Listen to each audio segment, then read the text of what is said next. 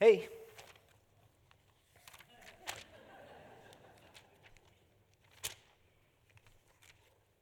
Where's Catherine?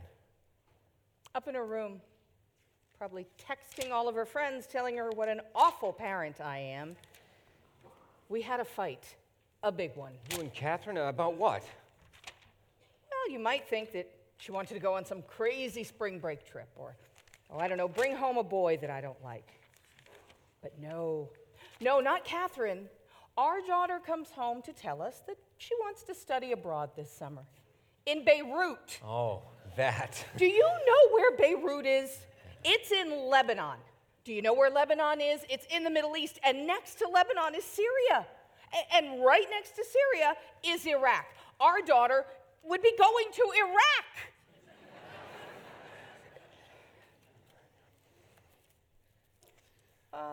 Wait a minute.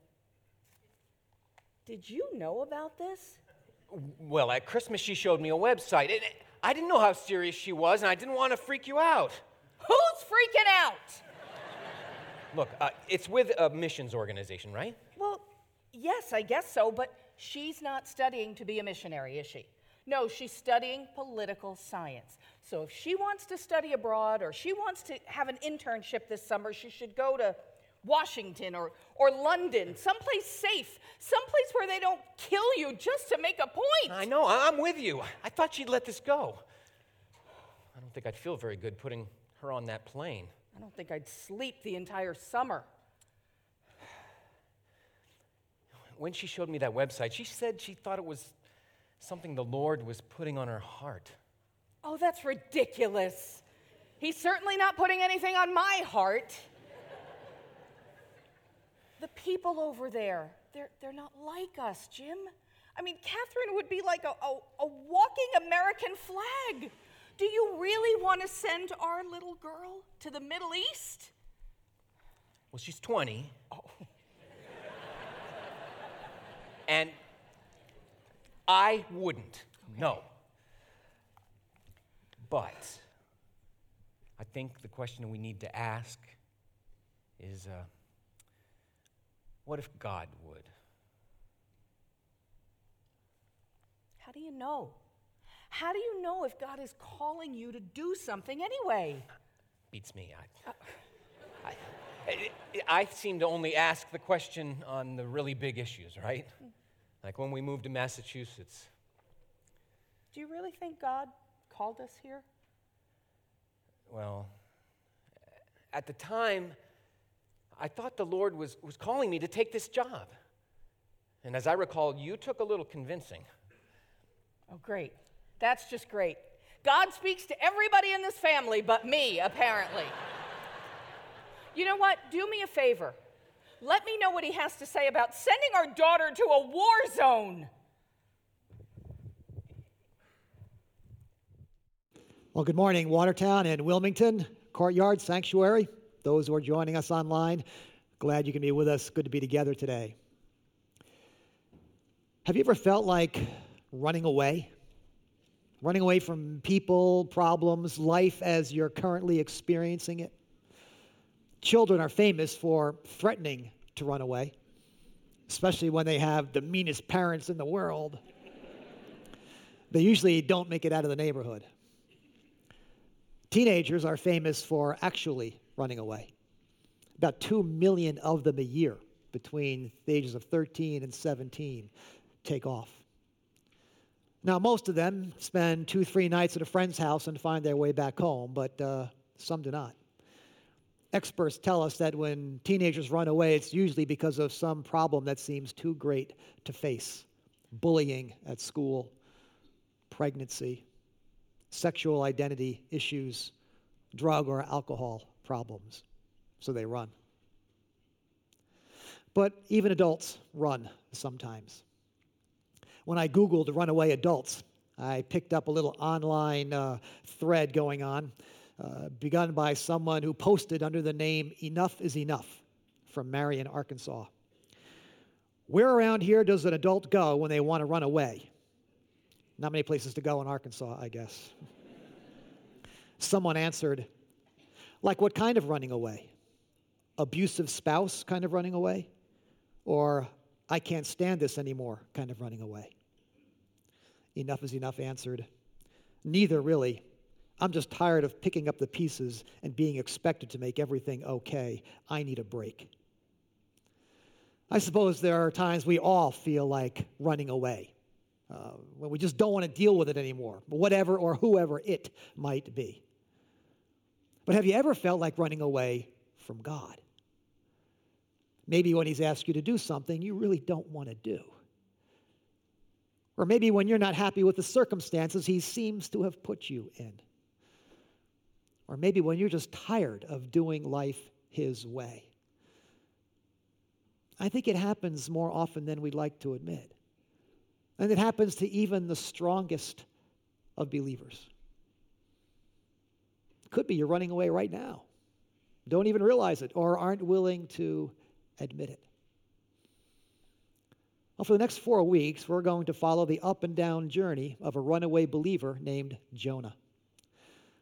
Not just any old believer, he's a prophet of God, and a good one too. But at a certain point, he decided he didn't like what God was calling him to do, so he up and ran. Now, when most people hear the story Jonah, they immediately think of it as just another fish story.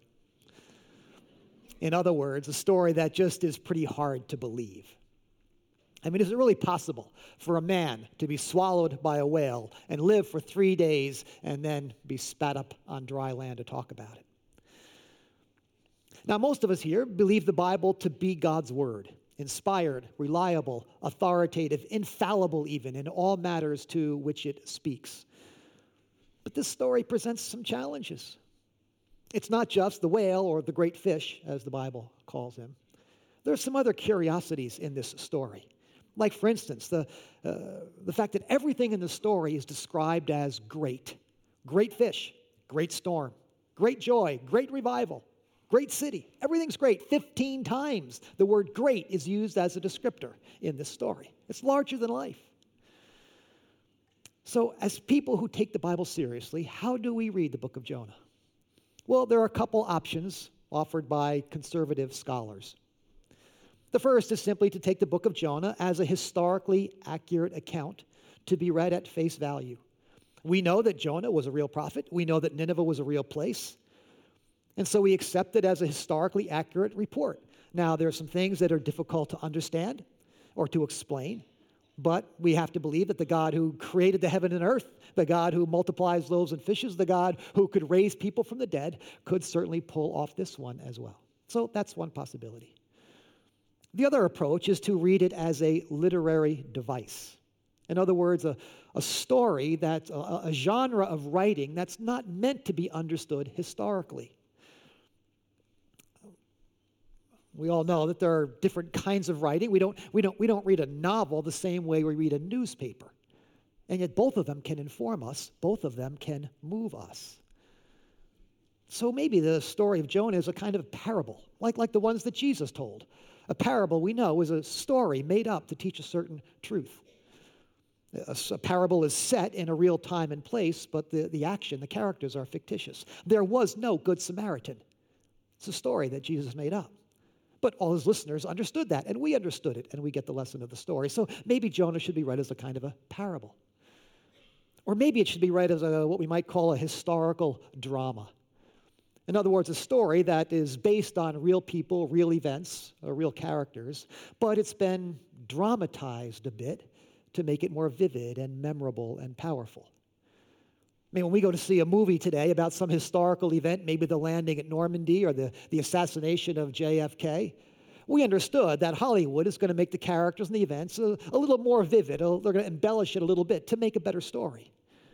But we know that behind all of that, there are real characters and real events and real lessons to be learned.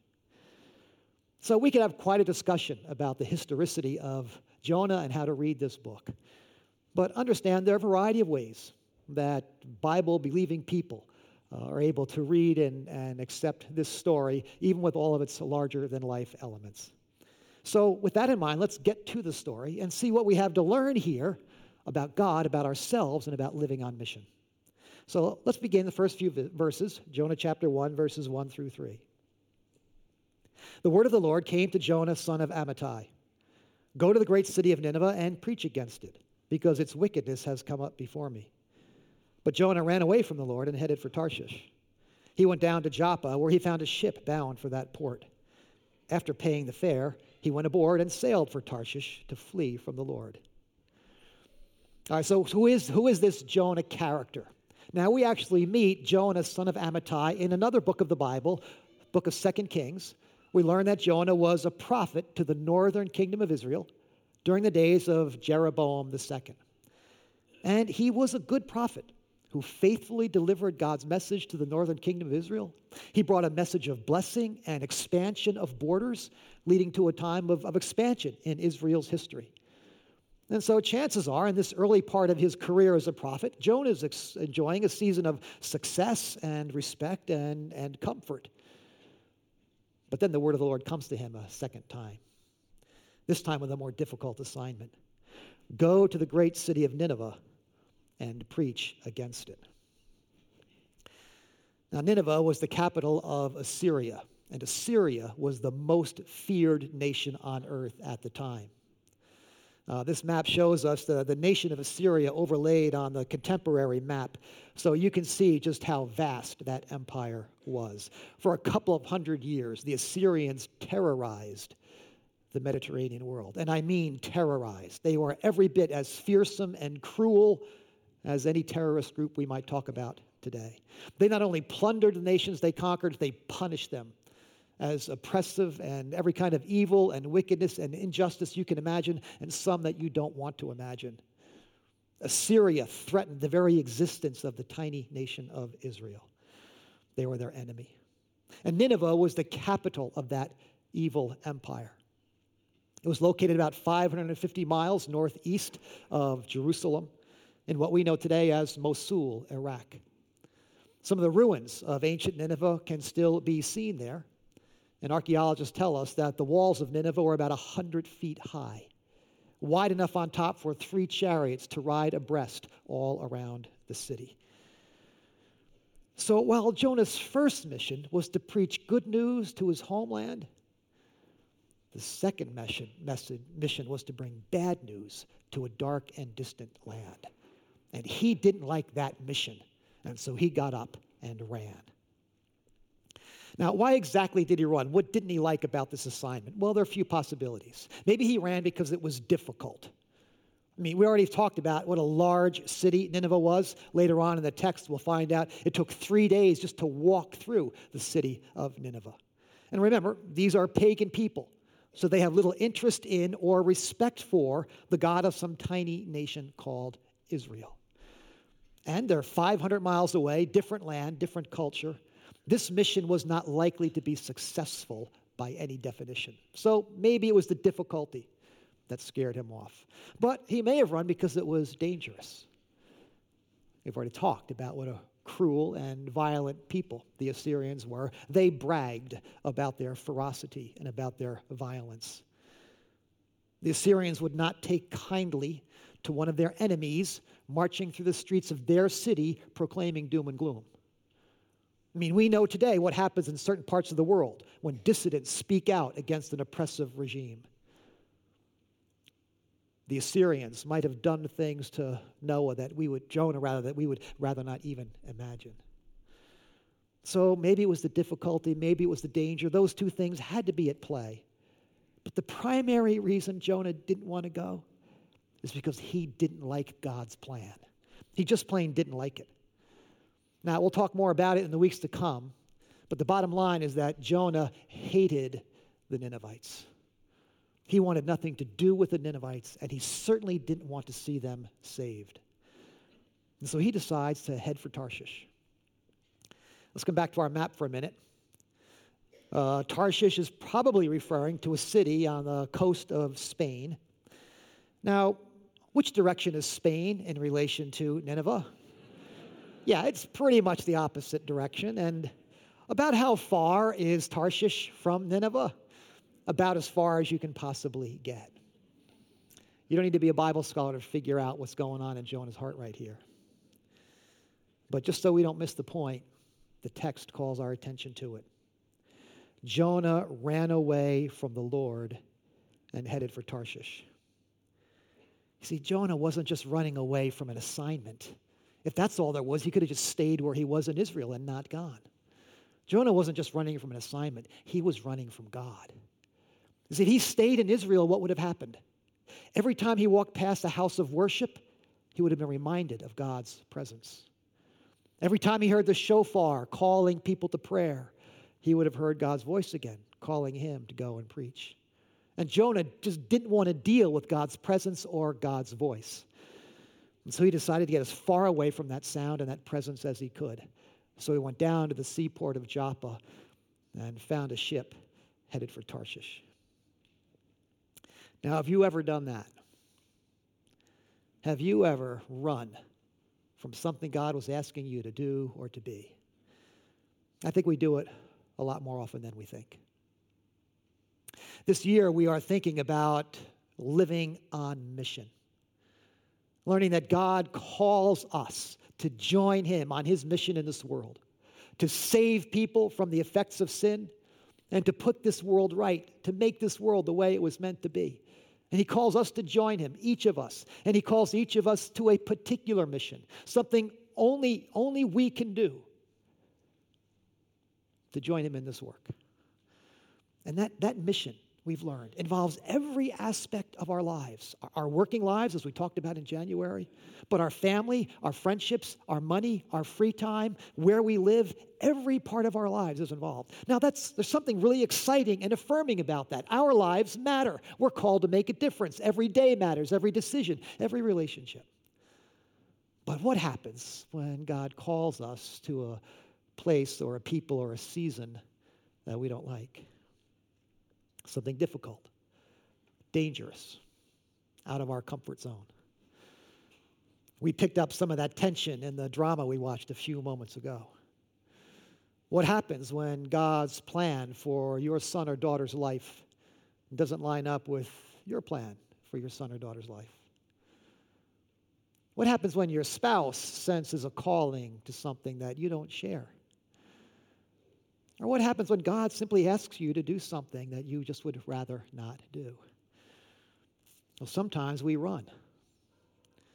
And not as obviously or dramatically perhaps as Jonah does, but in subtle ways, we put a distance between ourselves and God. We begin to find excuses for missing church. We drop out of that small group we're in, or give up that ministry we've been doing at church. Our daily time with God gets kind of crowded out by other things. We begin to drift from our Christian friends. Now, it's not like we're abandoning or renouncing our faith. We're just putting some distance between ourselves and God so that we don't have to deal with his presence and his call. I've seen people do that in all kinds of ways. I've seen people do that when God calls them to address something in their lives that they don't want to address. Some habit or relationship or priority that's out of order. They really don't want to address it, but they know if they keep on coming to church, or if they keep reading their Bible, or they keep hanging out with their Christian friends, that they're going to hear God calling them to better things, and they'd rather not. So they look for a ship headed for Tarshish. Things get busy at work. It's just tough to make church anymore. So much homework, can't make it to youth group anymore. Sports, hobbies, the kids' schedules get in the way. They buy a vacation home that takes them away a lot of weekends. I've seen people run from God when he calls them to a new level of commitment. You know when it happens a lot? In stewardship campaigns.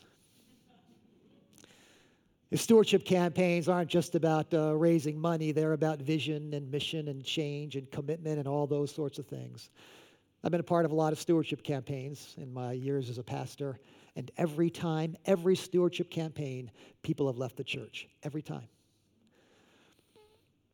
They'll say that they don't agree with the vision, or too much talk about money, or not enough emphasis on discipleship, or outreach or missions or you name it. Now, sometimes their pushback is legitimate, and we have learned to listen when people push back. But sometimes they're just ships bound for Tarshish. They're looking for a reason to walk away. And so they begin to drift out to the periphery of church life, or they go off in search of another church. One commentator puts it this way: there will always be a ship in the harbor waiting to take you to Tarshish.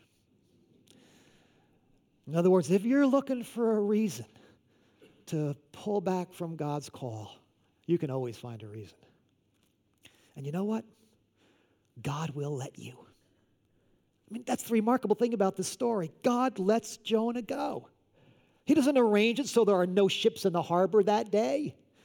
No, Jonah gets down to Joppa, and he finds like there's a ship headed exactly where he wants to go. He must have thought, this is my lucky day. He might have persuaded himself, it's God's will for me to go to Tarshish. He just so happens to have just the right amount of money in his pocket to pay the fare. Isn't that an interesting little detail? He paid the fare. The storyteller wants us to picture this whole thing. Here's Jonah at the ticket booth, paying the money, looking over his shoulder. He can't get out of town quick enough. And God lets him go for the moment. Let's keep reading, verse 4. Then the Lord sent a great wind on the sea, and such a violent storm arose that the ship threatened to break up.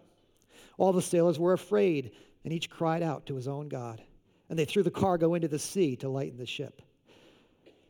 So God lets Jonah run, and he'll let us run too. But there are two things we need to know when we run from God. The first is that when we run from God, we put ourselves and others at risk.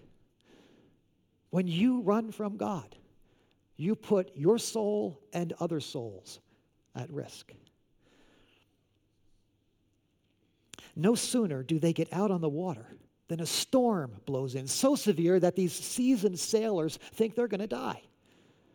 Now, sailors aren't famous for being religious, but here this whole crew is calling on whatever God they can think of to save them.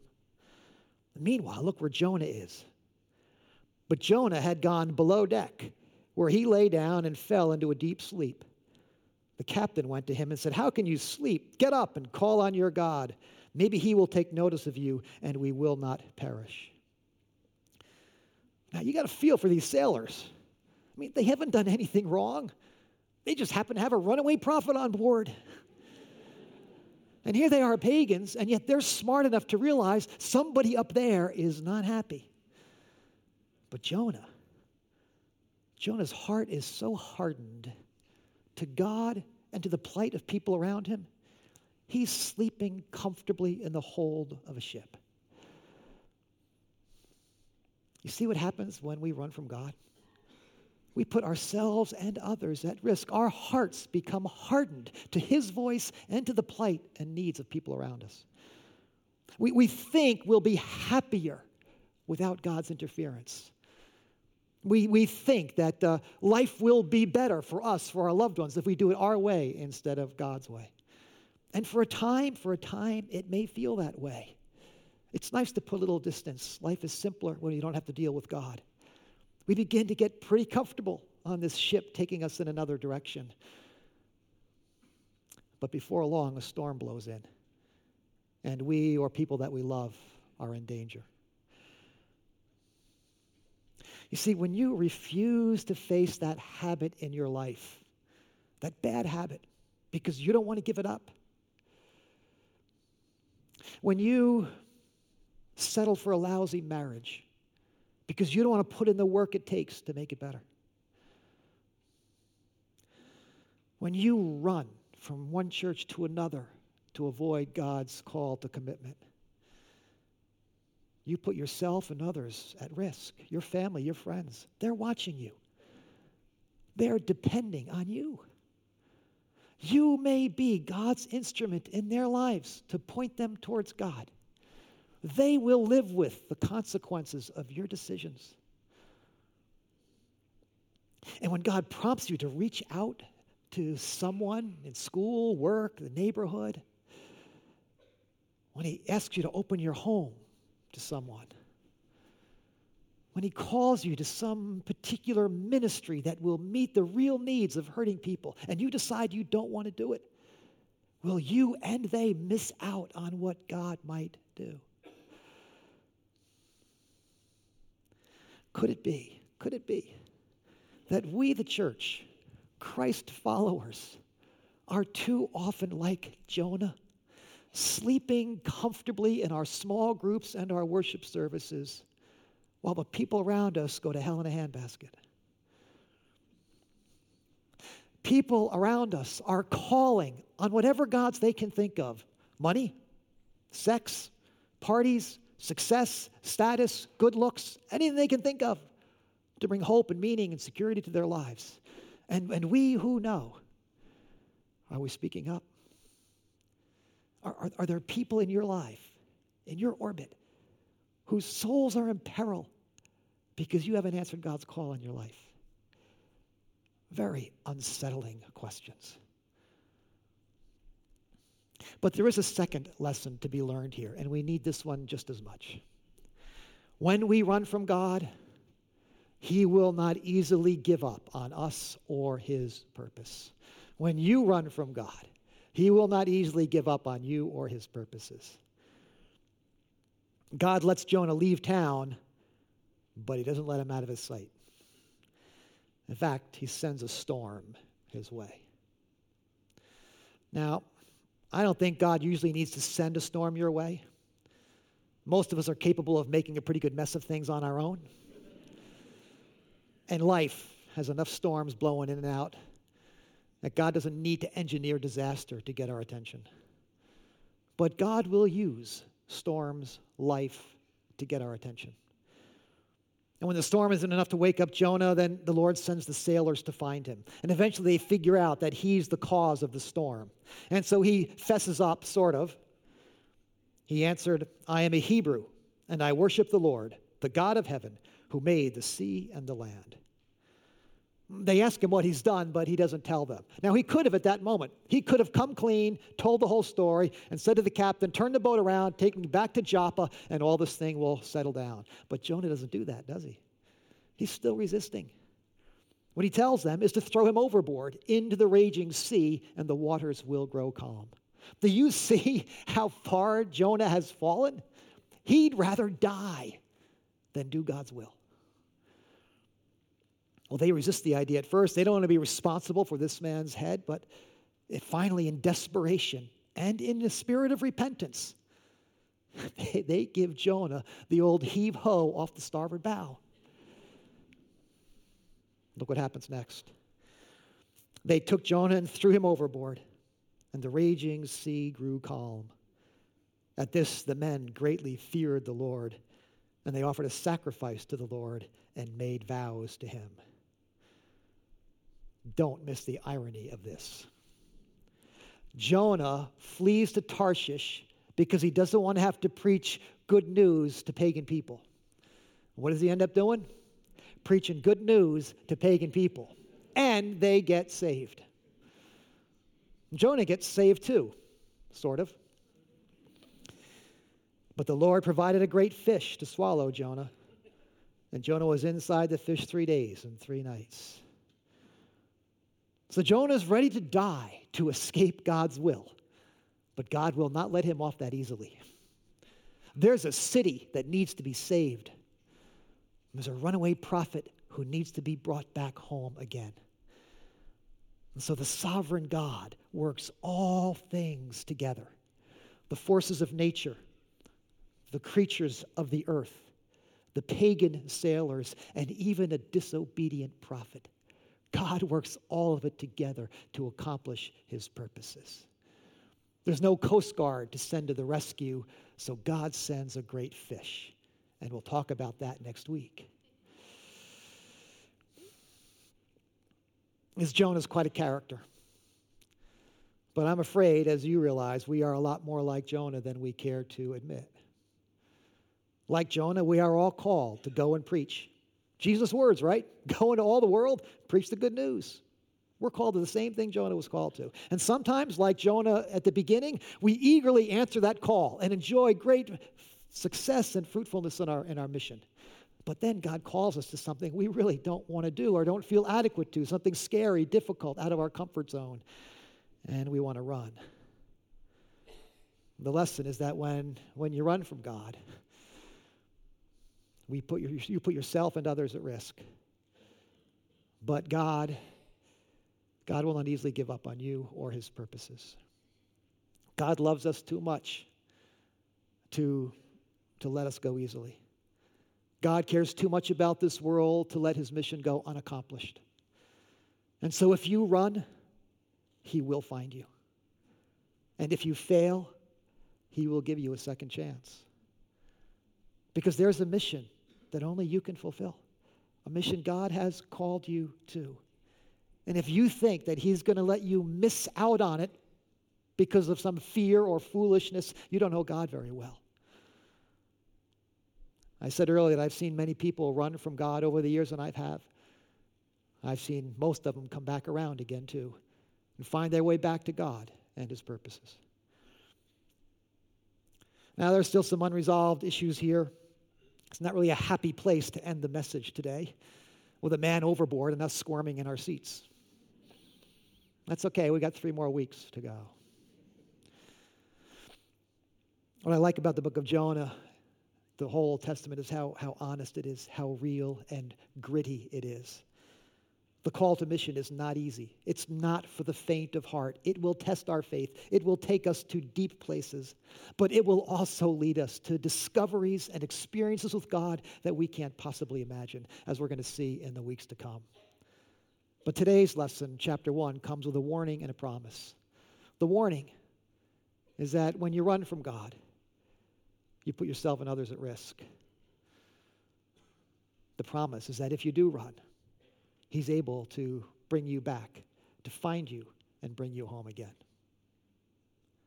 Now, in just a moment, we're going to hear a song that gives us a little bit of time and space to think about these things, to reflect on God's call on our lives right now. But before we do that, let's pray.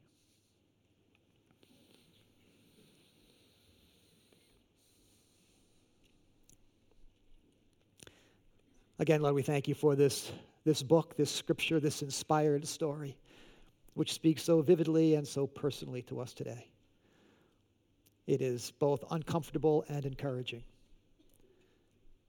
Pray, Lord, that through the message here this morning and in the weeks to come as we spend time in this book, that we might know more fully your call on our lives, that we might face our fears and our struggles, and that in you and in one another and by your Spirit, we might find courage and hope to follow you, to answer the call. In Jesus' name.